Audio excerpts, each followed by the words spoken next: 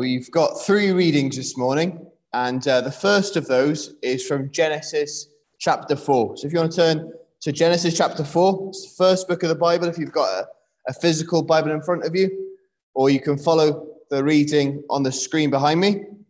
Now Adam knew Eve, his wife, and she conceived and bore Cain and said, I have acquired a man from the Lord. Then she bore again, this time his brother Abel. Now Abel was a keeper of sheep, but Cain was a tiller of the ground. And in the process of time, it came to pass that Cain brought an offering of the fruit of the ground to the Lord. Abel also brought of the firstborn of his flock and of their fat. And the Lord respected Abel and his offering, but he did not respect Cain and his offering. And Cain was very angry, and his countenance fell. So the Lord said to Cain, why are you angry? And why is your countenance fallen?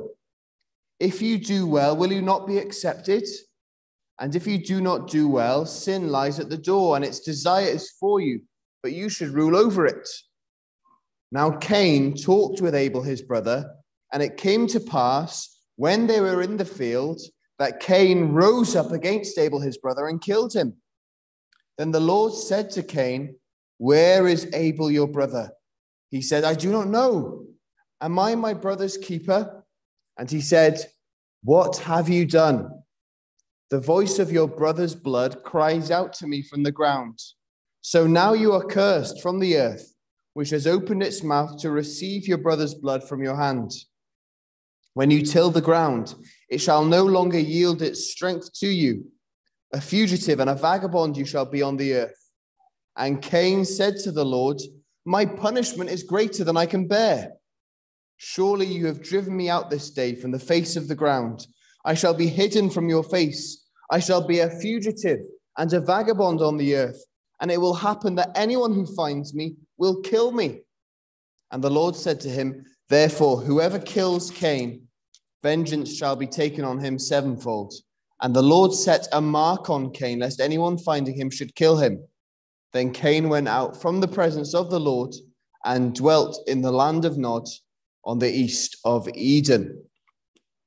This is God's word. We're going to turn now to the first book of the New Testament. If you want to turn to Matthew chapter 5, I'm just going to read a few verses from there, verses 21 and 22. This is Jesus in the Sermon on the Mount, and he says, you have heard that it was said to those of old, you shall not murder, and whoever murders will be in danger of the judgment. But I say to you that whoever is angry with his brother without a cause shall be in danger of the judgment. And whoever says to his brother, Raka, that means fool, shall be in danger of the council. But whoever says, you fool, shall be in danger of hellfire. Amen. There are some things which are especially difficult to preach on.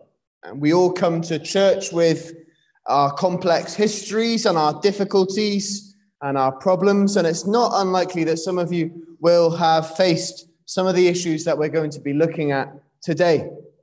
But despite the difficulty that I've had preparing this week, I've been encouraged and strengthened by the fact that the Bible tackles every issue. It doesn't gloss over the difficulties that we face in this life. Far from it. God, in his wisdom, has equipped us to answer whatever life throws at us.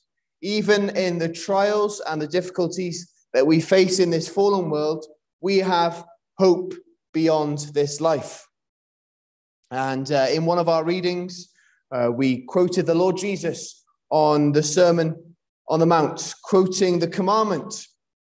And he said, you shall not murder, and whoever murders will be in danger of the judgment.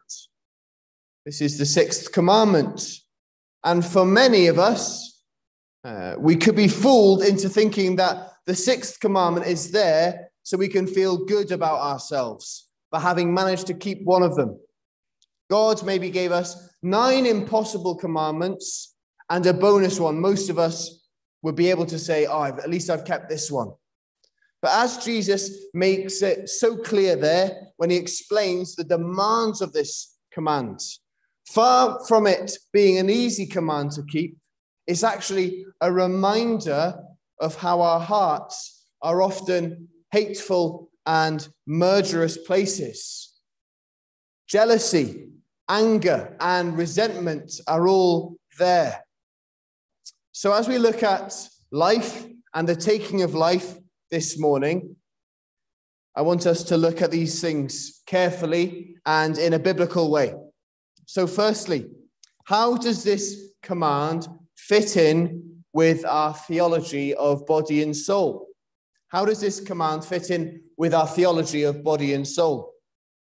Now, the importance of taking another life is all to do with how we see God, with how we see ourselves, and how we see other people.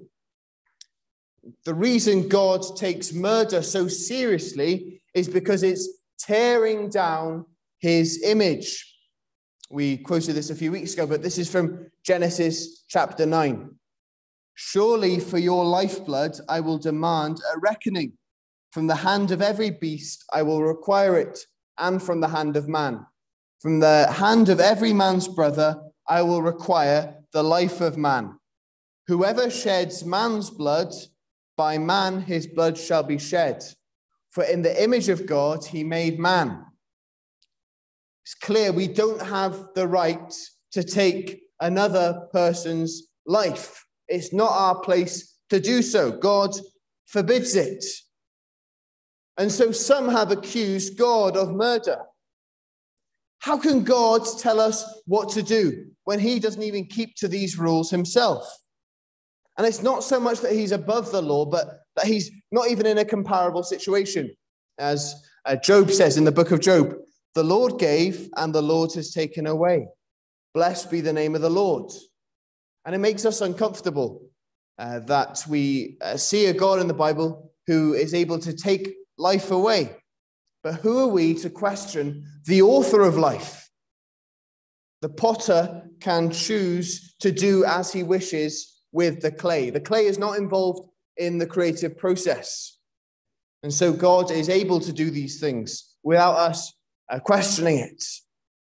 And though God commands us not to take life of other people, we know that it happens. It only took the second generation for it to happen. And we looked at that in Genesis 4, didn't we? Of Cain and his brother Abel. And Cain, in his jealousy at God's favor towards his little brother, led him to a field and killed him there. But the issue is, we don't see ourselves as likable to this situation. We see ourselves as removed from this situation. We see ourselves as different. So why are we dealing with such an issue? Which leads us to our second point. How do we find ourselves breaking this commandment? We imagine murder to be a meticulous and calculated event, like in the movies. But in reality, if you asked most murderers hours before the act happened, they would say, I'm not capable of such a thing. Sins such as anger and rage and jealousy and greed play a part in most murders. They're usually not premeditated, but the result of a loss of temper. But this morning is not about us feeling good about ourselves for not killing someone. That's not what I want us to do this morning. Jesus takes us to the heart of the issue, doesn't he? You have heard it said to those of old, you shall not murder, and whoever murders will be in danger of the judgment. But I say to you that whoever is angry with his brother without a cause shall be in danger of the judgment. You see, we have wanted people gone. We have wanted them out of our lives. We have wanted them to disappear. Murder and hatred stems from our understanding of who God is, who we are, and who other people are.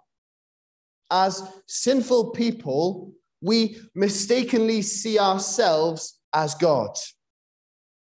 We see ourselves as God. So when we don't get our way, we can lash out. If we're not able to control a certain situation or control a certain person, if someone says something or does something to ruin our reputation, or when we desire someone or something more than anything else in the world, and that whenever anyone else, a mere human, proves to be an obstacle to your path, they can often be the object of our wrath. They can be collateral damage in one of our explosions of rage. And we're all susceptible to these moments of anger. No one thinks that the world is a better place with anger and murderous thoughts, and yet we so often find ourselves angrily cursing under our breath about someone's very existence. But we also have to look at murders in a different category. And two of these are very difficult topics to look at. And these are abortion and euthanasia, one of which is legal and one of which will likely become legal in some of our lifetimes. And my aim isn't to look at these issues, again, as a way of making ourselves feel better about being more self-righteous than other people and to point a finger of condemnation at those who have. As Jesus said, let him who is without sin cast the first stone. It's important for us to understand why God's plan for us as people, as embodied people, why his plan for us to flourish in this life does not include abortion and euthanasia. And acceptance of those things comes as a result of not seeing people in God's image. Throughout history, the world has been guilty of recategorizing humans to fit in with their selfish purposes. It happened with slaves in Africa. It happened to the Jews in 1930s and 1940s Europe. And we read our history books and we think, we've moved on from this. We're so much better than they were. But unborn babies today are seen as less than human. There were 200,000 abortions in England and Wales in 2020. It's heartbreaking. The highest since records began. How does this happen? Well, it comes from a place where the world sees these babies as a burden, a problem, an inconvenience. And there is inconsistency here. A society are able to flick a switch in their minds as when something is a baby and when something is a bunch of cells. Because if a woman loses her child in a car crash, it's rightly seen as a tragedy. And whereas if the same woman were to go into a clinic and make the decision to take the baby's life, then it's not only just seen as socially acceptable, but it's seen as empowering. Do you see the difference here? The Bible teaches that life starts before a baby takes its first breath. When we read David's words in Psalm 139, it shows God's knowledge and care for the unborn. Let me read to you some of those words. Where can I go from your spirit? Where can I flee from your presence? If I go up to the heavens, you are there. If I make my bed in the depths, you are there. If I rise on the wings of the dawn, if I settle on the far side of the sea, even there your hand will guide me. Your right hand will hold me fast. If I say, surely the darkness will hide me and the light become night around me. Even the darkness will not be dark to you. The night will shine like the day. For darkness is as light to you. For you created my inmost being. You knit me together in my mother's womb. I praise you because I am fearfully and wonderfully made. Your works are wonderful. I know that full well. My frame was not hidden from you when I was made in the secret place, when I was woven together in the depths of the earth. Your eyes saw my unformed body. All the days ordained for me were written in your book before one of them came to be. God cares for these babies. He cares for them. And you may say, what about those facing pregnancy in difficult situations, in difficult circumstances. We don't express sympathy or show care to these mothers by destroying another life. That's not how we show care. We don't show care by angrily protesting at abortion clinics. That's not how we show care. Yes, we can write to MPs. Yes, we can sign petitions. But this needs to be done alongside showing mercy and care to those who are facing this battle. It's by showing grace and mercy and forgiveness to those who may have already done something like this before, who have had or paid for abortions. It's not the unforgivable sin. And when we say it is, and when we act as if it is, we undermine the power of Christ's forgiveness at the cross. There is forgiveness to be found at the cross. We must graciously love and care for those who are fearing the future, for those who don't know how they can support a child. They haven't put themselves in this situation. They don't know how to behave. They don't know how to act. They don't know what to do. The church must be a refuge for these people, for those who feel totally ill-equipped, unprepared, and filled with dread as they find out they're carrying a child. The church should be the first place they come to, not the place they run from.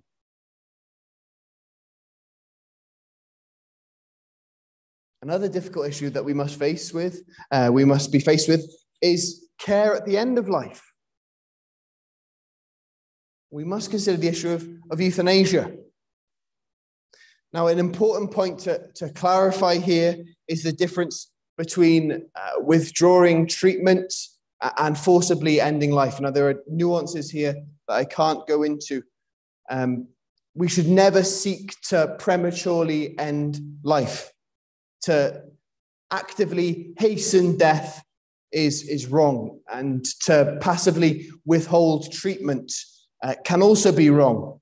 But to allow death to occur naturally in a terminally ill person is not necessarily wrong. But anyone facing these situations needs to pray to God for wisdom. Euthanasia comes from the Greek euthanatos, which means easy death.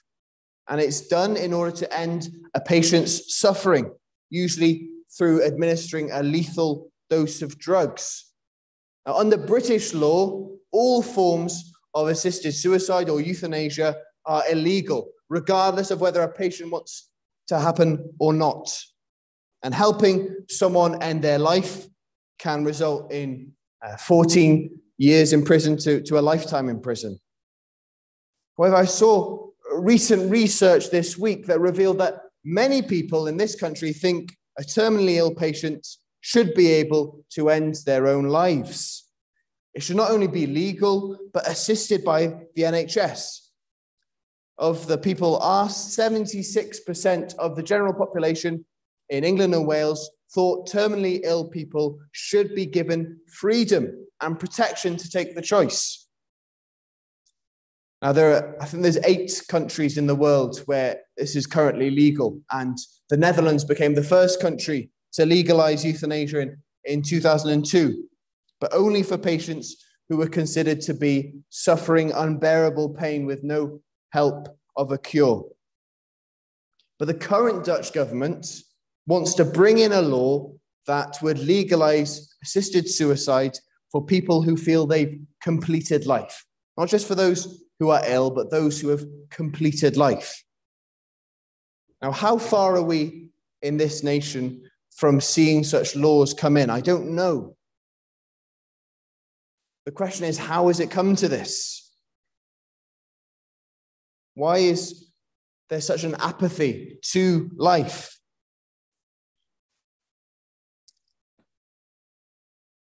Due to better healthcare in this country, lots of people see past the age of 80, don't they? The life expectancy has grown and grown over the past decades. But with people regularly reaching these older ages come debilitating illnesses and diseases. And the chances of being diagnosed with dementia are as high as 1 in 3 for those who are over the age of 80. And there's other debilitating illnesses and diseases too. And there's worries as well, isn't there? There's worries about how expensive care is, or whether your family will be able to look after you. And therefore, it's maybe unsurprising that we find out that once a fortnight, a different British family makes the decision to fly to Switzerland in order to end their lives legally. Such is the pressure found on older people, and such is the disregard for human life in society. People are taking life and death into their own hands. And this is what Johnny Erickson Tada, a paraplegic Christian, you might remember a children's talk we did a few months ago. She became paralyzed from the neck down when she was a teenager. This is what she had to say about the issue. If our culture can't fix it, cure it, medicate it, sedate it, or surgically remove it, then please just get rid of it, because we sure can't live with it. That is the attitude, isn't it, today? Death is no longer a part of everyday life. Whereas in years gone by, death would have taken place in the home, wouldn't it? But now it's almost exclusively being dealt with by healthcare professionals. Most people, myself included, have never seen a dead body. And we don't want to deal with the thought of death or suffering or pain. And that possibly comes with the innate knowledge that we all have, that this is unnatural, that it's a product of the fall, that it shouldn't happen this way. But the way that society deals with it is to remove it altogether, to not talk about death and to ignore it as much as we possibly can. And as people grow older and grow frailer and grow more ill, they feel more unneeded and more unwanted. But whatever stage of life we are at, we have a duty from God, don't we? He calls for us not only to keep going when we are aging and suffering, but also for those of us who are younger, to honor and care for those who are older, to care for our parents and grandparents. Paul says to Timothy, doesn't he? These are strong words. But if anyone does not provide for his relatives, and especially for members of his household, he has denied the faith and is worse than an unbeliever. Those in these sorts of situations with long-term illness, in old age, they don't want to be a burden. They hate to feel as if they are worsening someone else's quality of life. We all want dignity. We all want to be able to do things ourselves, to feed and wash ourselves, to be independent. And yet, as we grow older, our bodies don't work like they used to. We can show love to people in how we help them in these things. We can show acts of mercy and show patience and love and care for them. It's an honor, isn't it? And a help to those who have done the same to us throughout our lives. And another factor towards the willingness to die is that people become what they do. If I can't exercise, if I can't walk the dog, if I can't play with my grandchildren, if I can't cook, if I can't live independently, then my life is not worth living. But we must remember that we are not what we do. We're people made in the image of God. And you see how all of these issues, these difficult issues, come from a place of where we see God, where we see ourselves, and where we see other people. Rejection of a creator God leads to a worldview where euthanasia is accepted. If life is devoid of any real meaning and finishes as soon as we die, then why would we prolong the process of suffering? If life is only for now, for enjoyment and for pleasure, and a debilitating illness has put an end to that, well, there's nothing here for me. And if we receive our dignity and our worth from other people, and people are no longer seeing me in this way, then why would I want to be here? But as believers, our worth and our value is not found in what people think of us, or what we can do, or what we have.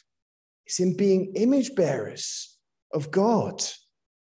Listen to this quote. It's by a man called G.K. Chesterton from about 100 years ago. He says, People are equal in the same way as pennies are equal. Some are bright, some are dim, some are worn smooth, others sharp and fresh, but all equal in value. For each penny bears the image of the sovereign. Each person bears the image of the king. Isn't that a great quote? It shows us we must be pro-life, whether it's at the beginning of life, end of life, and everything in between. Life is a gift from God, isn't it? And can I say, there are some of you here who may have been tempted or have tried in the past to take your own lives. I'm sorry if this has happened to any of you. And sadly, many people feel this way. And it's not a situation that's not talked about in the Bible. Elijah in the Old Testament reached a point in his life where he felt as if he couldn't go on. He felt hopeless. And he was a man who knew the power of prayer. His prayers had stopped all the rain in Israel. It raised the dead to life. It had provided food. And now he was praying a very different prayer. As he said, "It's enough. Now, Lord, take away my life, for I am no better than my fathers." Elijah knew that God could take away his life. But instead of death, God, through an angel, helped Elijah by giving him food and drink and sleep, strengthening him. Now, that's not to say when you're having a horrendous day and you're in the darkness and you can't see a way out, the answer is food, drink, and sleep. That is not what I'm saying. But when you feel this same way, when you think the world would be a better place without me, when you think I'm only a burden, my suffering can end now if I just go, remember that you are cared for by a creator God. Hear these comforting words from Psalm 34. When the righteous cry for help, the Lord hears and delivers them out of all their troubles. The Lord is near to the brokenhearted and saves the crushed in spirit. Many are the afflictions of the righteous, but the Lord delivers them out of them all. If you feel helpless, and if you feel as if there's no way out of your trouble, then please talk to one of us. Talk to someone from church that you know well, or talk to myself or one of the elders, even if it seems like the hardest thing to do. As Christian brothers and sisters, we will not always have the right words to say, but we will be there to listen, even in the darkness. And we know that we have a Savior who knows and walks with you through the despair you're in, regardless of whichever of these issues that you're going through. So thirdly, let us look finally at how do we positively live in light of these things today? How do we positively live in light of these things today? I want to look back and I want to look forward. So firstly, let's look back. If we have sat here this morning under the weight of guilt and shame for something that we have done in the past, whether that's been something that we've acted upon or that we've done in our hearts, remember, there is grace for all these things. Whether it's out of anger or out of hopelessness that you have made, decisions that you have made, there is grace to be found in the Lord Jesus. There is grace for those with a short fuse. There is grace for the careless driver. There is grace for the gang member. There is grace for those who have aborted babies. There is grace for those who have got rid of someone that they didn't want to live anymore. There is grace for those who have wanted to see a sick relative pass away. There is grace for the suffering saint who wants to end things now. All of these massively different situations, but all in need of the same gentle Savior. Now, a huge chunk of the Bible that we read today is written by two men that were guilty of murder, David and Paul. And we read some of David's words earlier, didn't we? From Psalm 51. This is what he said: "Deliver me from the guilt of bloodshed, O God, the God of my salvation, and my tongue shall sing aloud of your righteousness. O Lord, open my lips, and my mouth shall show forth your praise. For you do not desire sacrifice, or else I would give it. You do not delight in burnt offering. The sacrifices of God are a broken spirit, a broken and a contrite heart. These, O God, you will not despise. David, like you and I, needed forgiveness at the cross. How can we be forgiven? By coming to the cross. We are healed and made right only because of Christ's willingness to suffer the death penalty on our behalf. And as Jesus was brutally murdered on the cross, he cried out, Father, forgive them, for they know not what they do. Yes, he was forgiving the men that were at that very moment carrying out his execution and that were taunting him. But he's also in that moment forgiving us and anyone else here this morning who has put their trust in him. There's no sin too serious or too shameful that Jesus says, I can't pay for that. That's too much. He paid for it all. And in dying for your sins, he gives you life. He rose again, showing that death is not the end for his beloved children. So that's looking back. And looking forward, we must pursue peace. We must be pro-life in everything that we do. Let's be those who are patient to how others react to us. Let's be merciful when people wrong us. Let's be silent when people accuse us of wrong. Let's be encouraging to those who are downhearted. In short, we should be like Jesus, shouldn't we? And it should affect every aspect of our lives. How we live as husbands and wives and as children. How we relate to our friends at school. How we talk to our colleagues and our employees and our employers. How we drive our cars. How we talk to strangers in the streets. All of these things are being pro-life. They say living life to the full. I hate that phrase, living life to the full. It's a cliche and people usually only use it for when they want to go on holiday or when they want to have memorable nights out with their friends. But it's actually something that Jesus offers, so I shouldn't hate it as much as I do. And he actually offers life to the full. This is what he says. The thief comes only to steal and to kill and to destroy. I have come that they may have life and have it to the full. What does that mean? What does it mean when Jesus says, I came to give life to the full? Well, you see it in everything that he did. He offered sight to the blind. He offered a home to the lost. And he offered reassurance to the doubtful.